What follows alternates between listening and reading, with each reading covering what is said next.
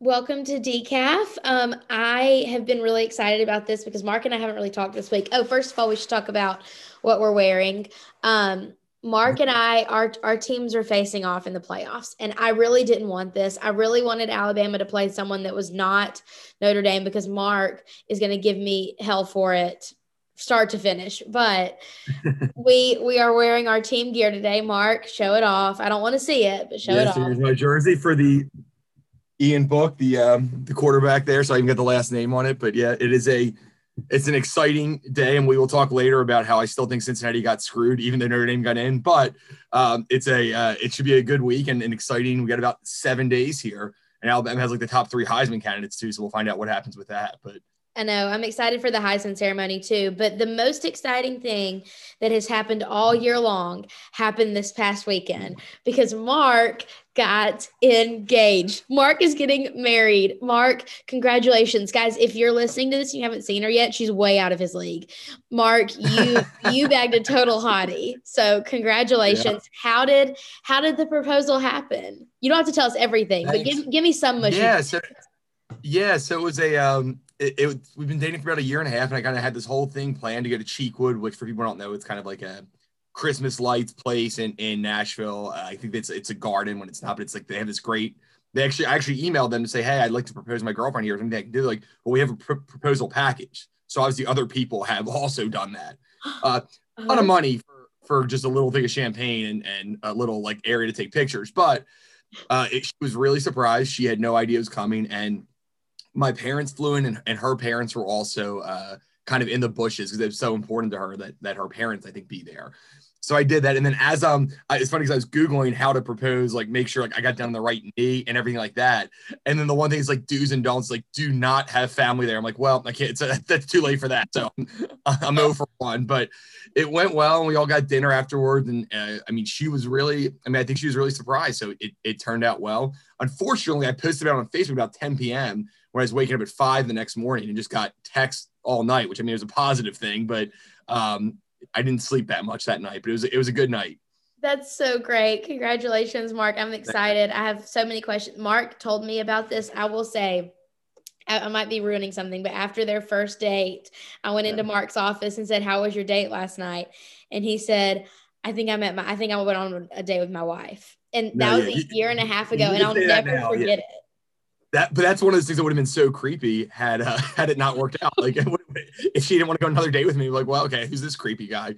And a shout out to Taylor who helped me with the ring. I wasn't exactly sure to look for it. I even told her, I'm like, yeah, I had this ring to get you. There's like 2 carats, but I didn't look into the other things. And Taylor was like, no, you need to look at these things. Like these perfection things and these other things matter a lot. So don't just get the biggest carat for the price. Yeah, So I worked at a jewelry your store guidance, for I was able to get a good ring. It was a little bit big, but I was able to get a good ring that she really liked. So Yeah, it's beautiful. I worked at a jewelry store for a long time, and I'm putting those eyes to good use. So this was probably the most exciting thing. I'm so excited for you guys. Our little Mark is getting married. our little Mark is like 4 years older than you, but yeah, yeah, I always say this, you're older than me, but I regard you like a little brother sometimes because sometimes you act like it and you drive me oh, insane like a little brother does. I also have the sense of humor of a 12-year-old, so it makes sense why you would think that. Right, your potty humor. Yes.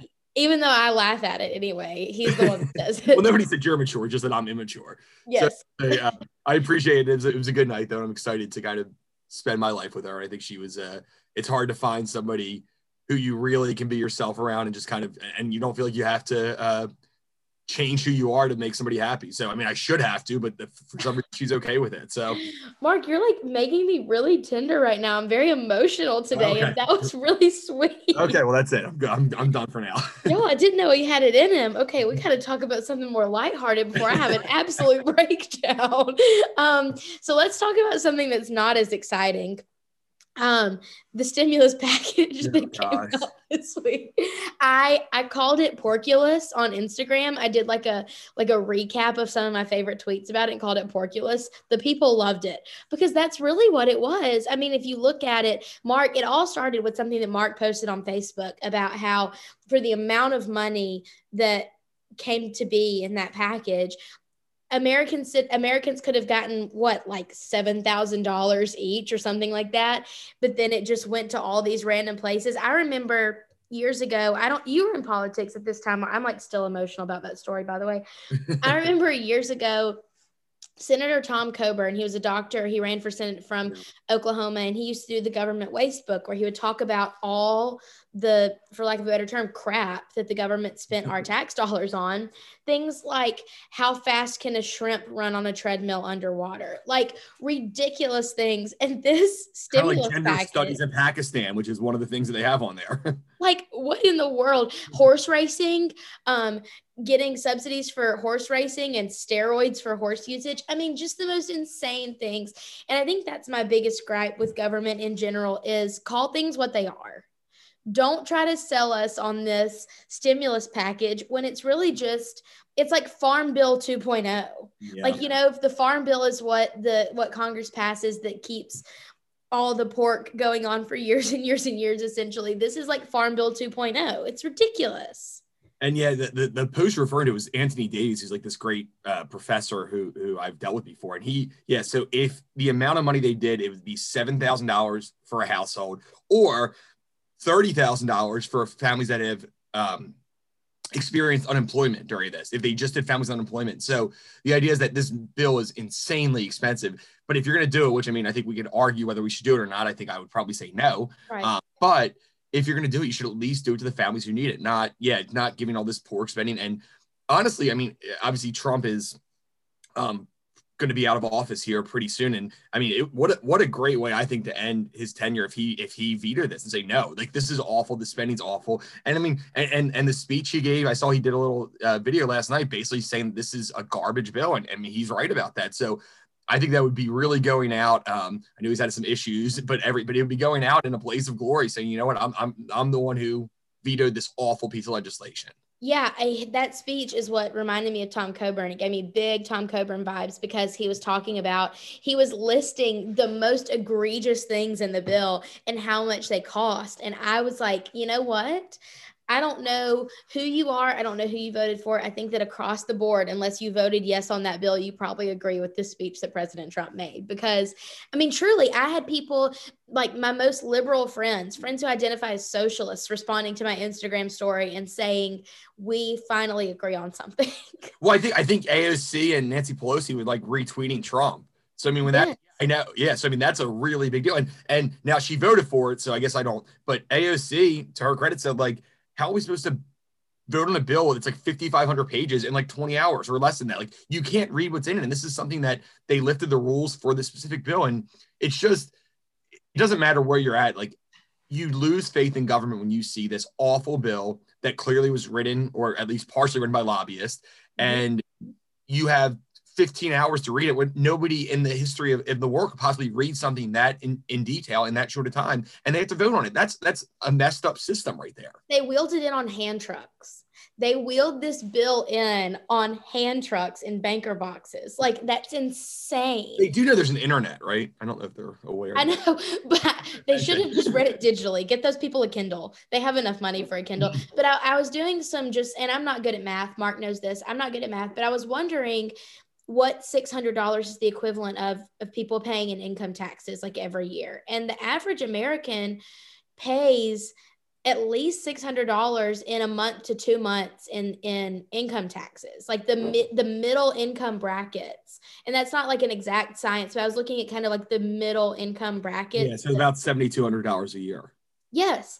And it's just insane. So if you want to do something to help people, instead of giving us the scraps of all of these foreign and business incentives, do something about the income tax structure. Like, let's think sensibly here. Like, I hate that Mark and I, sometimes we just complain and we don't have any solutions. But if I could have it my way, I would do something to help Americans who are still paying incomes during this terrible season, and do something about the income taxes instead of just spending money here, there, and everywhere. I mean, here's another solution. Don't shut down businesses. If you don't shut down businesses, you don't have to worry about this. I mean, this whole thing is based on, and it's insane that the government is coming in as like the savior. Oh, we need to do this for this. It's like, guess what? If you didn't shut down my business 4 months ago, or you didn't shut down my employer 4 months ago, I wouldn't be in the financial need that I currently am in. And I wouldn't be able to pay my rent on these things. So I think that it's great that, I mean, I get why they want to do something, but let's remember what the cause of this problem was, right? I mean, COVID, of course, has an impact, but it's the shutdowns that caused these problems for businesses.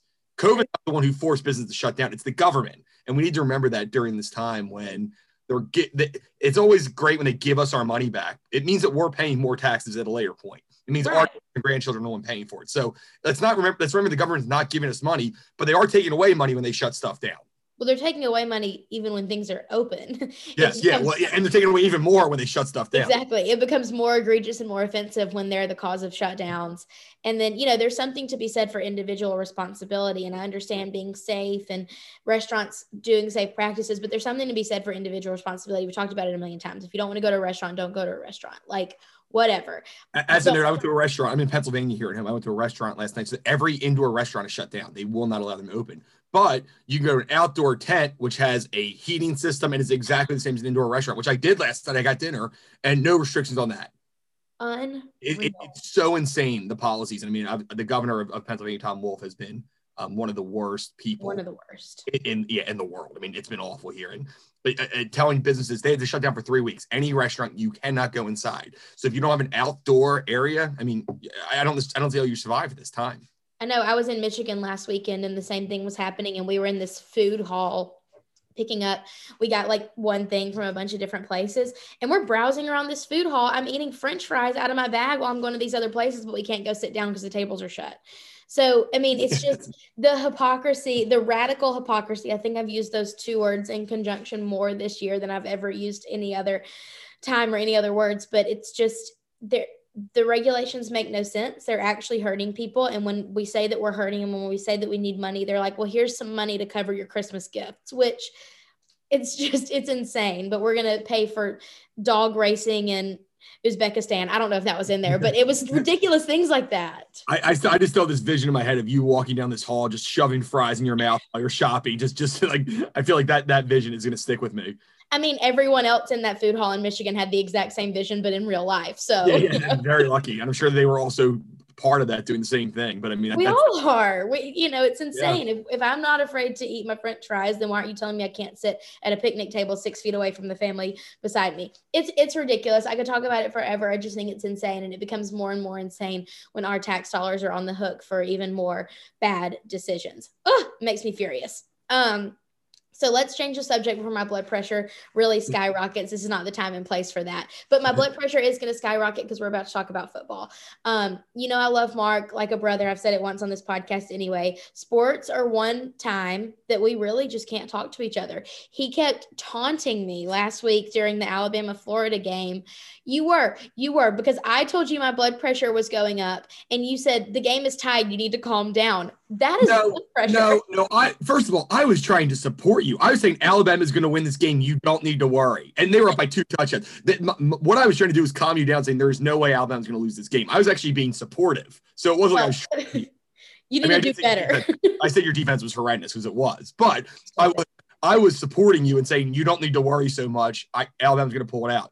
I also said Tennessee was going to win last week. So obviously I'm not always right, but I did feel good. Hey, Tennessee played really well. If they didn't have so many turnovers, they stuck with them all game. They just kept turning the ball over. Dude, I know Tennessee, the way they played the game, they played better than we did in the second half. Like the way they just went out there and gave it their all. The turnovers were a huge issue. And they put their backup quarterback in. They played the third string quarterback. I was talking to Justin. He's like, man, if we didn't do a couple of stupid things, like we were right in them. And that was watching that game was the indication of what I thought. It's like Texas A&M is not good enough to be in the playoff, and they should not be in the playoff. But you know who should have? What? Freaking Cincinnati should have. My mind was blown. I was standing in the kitchen washing dishes and watching the announcements, and I was absolutely shocked with what I was seeing in the bracket of the top 4. I mean, Cincinnati also finished 8th behind a 3-loss Florida team, finished ahead of undefeated Cincinnati. The committee's broken. It needs to be fixed. And Notre Dame did deserve to be in the playoff over Texas A&M. Yeah. And maybe Ohio State, who only played 6 games. But if Notre Dame would have missed for Cincinnati, I would have been like, okay, you rewarded a team that went undefeated, won a good conference, beat a top 25 team there in the pouring rain. And not only were they not rewarded, they finished behind a 3-loss team. It's broken. When you go to the point where a 3-loss team who lost to an awful LSU team, it's not that they just lost to Alabama close. They lost to LSU at home. And LSU is undefeated team. LSU is abysmal this year. All right, hot take. I want to see if you agree with me, Mark. Yes. We need to expand the playoffs to 8 teams. Yes, I do. I agree 100%. Absolutely. That's the only way a mid-major will have a chance. And I actually agree 100%. And I would say that there's 5 power conferences. You take the champions of each conference. You take the highest ranked mid-major, so team outside, which would be Cincinnati in this case, and then just the next 2 ranked teams. So in this case, it would be something like, I guess, Notre Dame and Florida or something like that. Mark, I really like what you're saying right now. I mean, it should be more like the NCAA tournament, and you're not giving the small guy a chance. Like at this point, you'd say, what can we do? We went 11-0. We beat everyone. We beat 3 ranked top 25 teams. We didn't lose a game, and you won't even give us a chance to play for a championship. I don't know. Cincinnati might go and get blown out. I don't think they would, but they might. But give them a chance to play Alabama. Play them in the 1-8 game and say, you know what? At least give these guys a shot. They had an undefeated season. They could have not done anything different than they did. It better, and there's no chance that they'll ever be able to win a championship. Well, something I love about Cincinnati and teams from schools of that size that don't historically have powerhouse football programs like Notre Dame and Alabama, Clemson, Ohio State, whatever, is they've got so much heart. They want it so bad. Like the BYU Coastal Carolina thing, the 2 undefeated teams when they scheduled it and they had so much heart. Watching College Game Day from Coastal Carolina that Saturday, it was just, they were so excited to get the spotlight on them for the first time in forever. Like they really wanted it. And so I think expanding, like you said, expanding it to 8, giving some teams a chance, some undefeated teams a chance to play one of the big teams. I don't know, it would do a lot for, first of all, it would do a lot for the ratings. Okay. I'm just going to say it for the media people. They should want this. ESPN should want this. It would do so much for the ratings. It would do so much for the conferences because, when conferences have a team in the playoffs, they sell a lot more merchandise. It does a whole lot for the conferences in general. I don't know. I just think it allows the small teams to be able to recruit. Right now, you say, you know what, I can go to Cincinnati, but I can never win a national championship because it doesn't matter how good we are. I can go to BYU, I can go to Boise State, but you cannot win a national championship. And you've seen some of these small teams perform really well on the big stage. I remember when Boise State beat Oklahoma in that big game. Georgia lost to Central Florida when they played in the so like some of these teams, when given a chance, can beat the big guys, but you need to give them a chance. It should be, and like think about all the magic of the NCAA tournament in basketball. When a 16 seed beat a 1 a couple of years ago and Virginia lost, like you could never get that. The best case scenario is like if Notre Dame upsets Alabama, that'd be a huge upset. But it's like it's a 1-loss team beating a no-loss team. Yeah. It's upset, but it's not the same like feeling of these guys who will never play pro football. I mean, the Cincinnati team, you might have a couple pros, but it's mostly guys who just love college football and are not good enough that didn't get recruited by Ohio State. And that's why they went to Cincinnati. Right. And giving them a chance. It's sad, but the playoffs should be good. I think Clemson is going to run over Ohio State. I don't think that's going to be close. I think Clemson's going to win the championship, and I'm not sure it's going to be close. I hope so. I hate Ohio State. I talked about this last week. You can't put legs on an acorn and make it a mascot. I hate Ohio State. I can't stand them. I've always hated them. I hope that is the case. But we don't have a podcast next week, so we'll be checking in after this first round. That's right. And it was funny that each of the coaches got a poll, like the vote on the poll, and Dabo Swinney had Ohio State number 11 in his poll. Nick Saban had him at like number 7 or 8. Oh, it was low. He had them not in the playoff because, I mean, and that's what Brian Kelly, the coach of Notre Dame, said. He's like, coaches understand how much different an 11-game season is from a 6-game season. Most games come between the 7th and 10th game. Like when you're forcing a team to only play 6 games, I mean, that's a lot easier to go undefeated than it is to go even 10-1. So I think Cincinnati should have been in, but based on what they had, they got the playoff, I guess, as right as they could have if you're going to ignore half the teams. And I think Notre Dame will be very competitive with Alabama. I think Alabama will probably win, but it's a 20-point spread, and I think Notre Dame will cover that. I'm thinking it's going to be like 31-21 or 35-24, but I do think that it will be close. Notre Dame has an excellent defense, and they should be able to score in Alabama. I'm just not sure you can slow down that Alabama offense, no matter how good you are on defense. I know. You've got Mac Jones and Devontae Smith and Najee Harris. You have like 3 of the top 4 Heisman candidates are all from Alabama. I mean, that offense is tough to stop. But I think the SEC, in my opinion, is more overrated than they've ever been. It doesn't take away from Alabama, but I'm not sure Alabama's seen a team like Notre Dame this year because, I mean, Florida's good, but they don't play defense either. So it'll be interesting to see what they do against a good defense. I'm sure they'll still score a lot of points, but it will be close. I'd like to say Notre Dame's going to win. I don't think it's quite going to happen, but it will be a competitive game, and Taylor will have heartburn. That's all I think. You'll have some heartburn during the game. Oh, I will have so much heartburn. I was freaking out against Florida. Yeah, I'm not going to have such a fun night on that New Year's Day game. It is a New Year's Day game, right? It is, yep. Yep. I'm not going to have so much. And then I think Clemson will beat Alabama for the championship. I'm sorry to say, but that Clemson team that's a special Clemson team. And they have the best player in college football, no matter who wins the Heisman. Trevor Lawrence is as good as it gets. Okay, well, I hate them, and I can't listen to them. At least don't be Ohio State. All I want for Christmas is another natty. Yeah, before we sign off, let's talk about Christmas really quick. What are your family Christmas traditions? You're at home right now. I'm at home. I'm at my mother's beautiful house with her beautiful tree behind me. All my presents are under the tree. No one else has wrapped their presents yet, but all of mine are under the tree. There you go. Are you an early wrapper? Or are you like a Christmas Eve kind of guy? I actually, so I had a new Christmas tradition last year. I remember I was waiting for Kira at her house, but she wasn't there. So there's a bar right next to her house. So I wrapped my presents at the bar. And I was going there. It was like 3:00 on a Friday. And I was off work. And then this year, just to keep with tradition, I decided to wrap them at the same bar near her house. So that's kind of my new thing is I go to a bar, get some beer, burger, and wrap my present. So I'm done most of them. I've gotten some late presents here, which I need to wrap. They're still not even here yet. But then we celebrate about 30, 35 people come to my family's house here, which is not that big. So it ends up being an interesting thing. And my family's a lot of like yelling, drinking, screaming about the Eagles. That's most of what it ends up being. And then it's a lot more calm on Christmas Day. It's just me and my family. And then my aunt and uncle from the other side come over, and it's a much more calm day. How about you? It's just me, my mom, and my sister, my sister's fiance. We are going to have a boy in our house for Christmas my dad was not around for 10 years. There's not been a boy in our house for Christmas. And so we're going to have a boy here. We got his stocking all hung up with his mom got him an embroidered stocking. And so that's going to be new, but they're coming in today. They'll be here tomorrow night. Mom always cooks the same meal: beef tenderloin, twice baked potatoes, asparagus, crab bisque.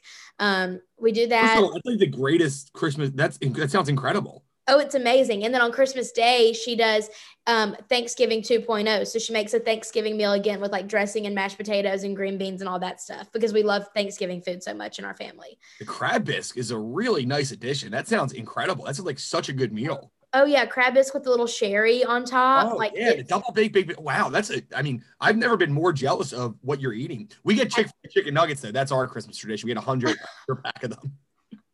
Crab load of nuggets. We do the Christmas Eve meal, and then we open presents. So Santa comes to the Dawson house. So Sarah and I don't get gifts until Christmas morning from Santa. But on Christmas Eve, we give mom her gifts that we got for her. We give each other the gifts we got for each other. And then we get mom's gifts from Santa. Sorry if any kids are listening, on Christmas morning. And then on the night of Christmas Day, we open our stocking so that we make the gift giving stretch out all day.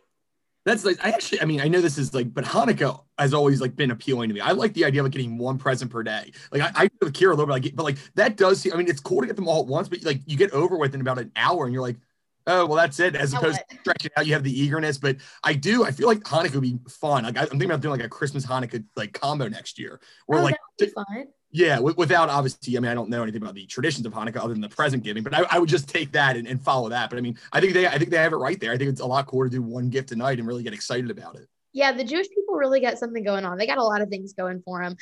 Okay, Mark, what is one thing that you have wished for this year that you think you're going to get, or that you hope you get? I didn't actually ask for anything.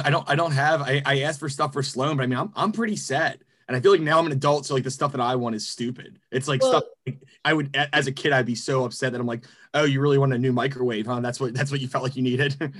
You're literally talking right to me. I asked my mom for a block of really nice knives. I asked for a wine purifier and an espresso machine. So very adult things. I can't say something. I actually got somebody a wine purifier too. I thought it's a great gift. That's what I asked for. And my sister ordered it on my Amazon account, so I don't get it. Oh, there you go. I actually just got my mom. I made her open the present early, but I got her a Roomba because she's hosting Christmas Eve. So I'm like, I'm gonna give it to you 3 days early so you can clean the house, because I know that's how she needs to clean it for Christmas Eve. So that's probably one of the best gifts I think I've got in my family, or at least the most expensive. Okay, I have to say Christmas Mark is like proposing to your lady, getting your mom a Roomba. Christmas Mark is like really surprising me. Yes, very classy gentleman. I think we all agree. Once January 1st comes, though, scumbag Mark comes back. So yeah, the Grinch is back. The Grinch is back. Well, we've had a really great year at Beacon. We got a lot of great stuff done. Got the right to work constitutional amendment through its first round. We're going to keep working on that, trying to get right to work put in the Constitution, expanded telehealth, COVID business liability. We got a lot of Beacon Impact, our advocacy partner, got a lot of things really close to the finish line of the legislature this year, and then COVID happened. So we're excited to come back next year. We'll be revealing that agenda very soon for Beacon Impact. But we got a lot of legal wins, the TSBA case, the auctioneer injunction. We got a lot of really great wins this year under our belt, even though it was a really difficult year. Our coworker Jamie beat cancer. Mark got a bride. I mean, Stephanie had a baby. Like we had a lot of great wins personally and professionally at Beacon. We don't have a podcast next week because Mark and I are both taking off. So this is kind of like our farewell for 2020 on DCAF. And just that's kind of my rundown of all the good things that have happened. And I'm just really proud to be on the team. Yep, it's a great team. It's been a great year. And I think when we come back, we're going to do like kind of the best and worst of 2020. I think there's a lot of worst, but I think we should find some of the best things about this, because I think that one thing we've done well this year is we understand all the bad things are going to, but like try to point out some of the good things and try to make sure people are still thankful for that, and work on some of the good things that passed, some of the good legislation that passed in this time, instead of just focusing on all the awful things. But we're lucky to have Justin and Stephanie kind of leading our team. And we're stronger than ever right now, despite everything going on. So we're excited about next year. So Merry Christmas and Happy Holidays to everyone. Happy New Year. We'll talk to you the first week of January. And Happy Christmas. So happy what? Christmas Hanukkah from the OC. Oh, from the OC, of course. Yes. He's like back. Well, for Justin's sake, his Seinfeld sake, Festivus is today. Right. So for all you Seinfeld fans out there, enjoy Festivus. I know I will be. Merry Christmas, Happy Holidays, Happy New Year, and we will see you the first week of January.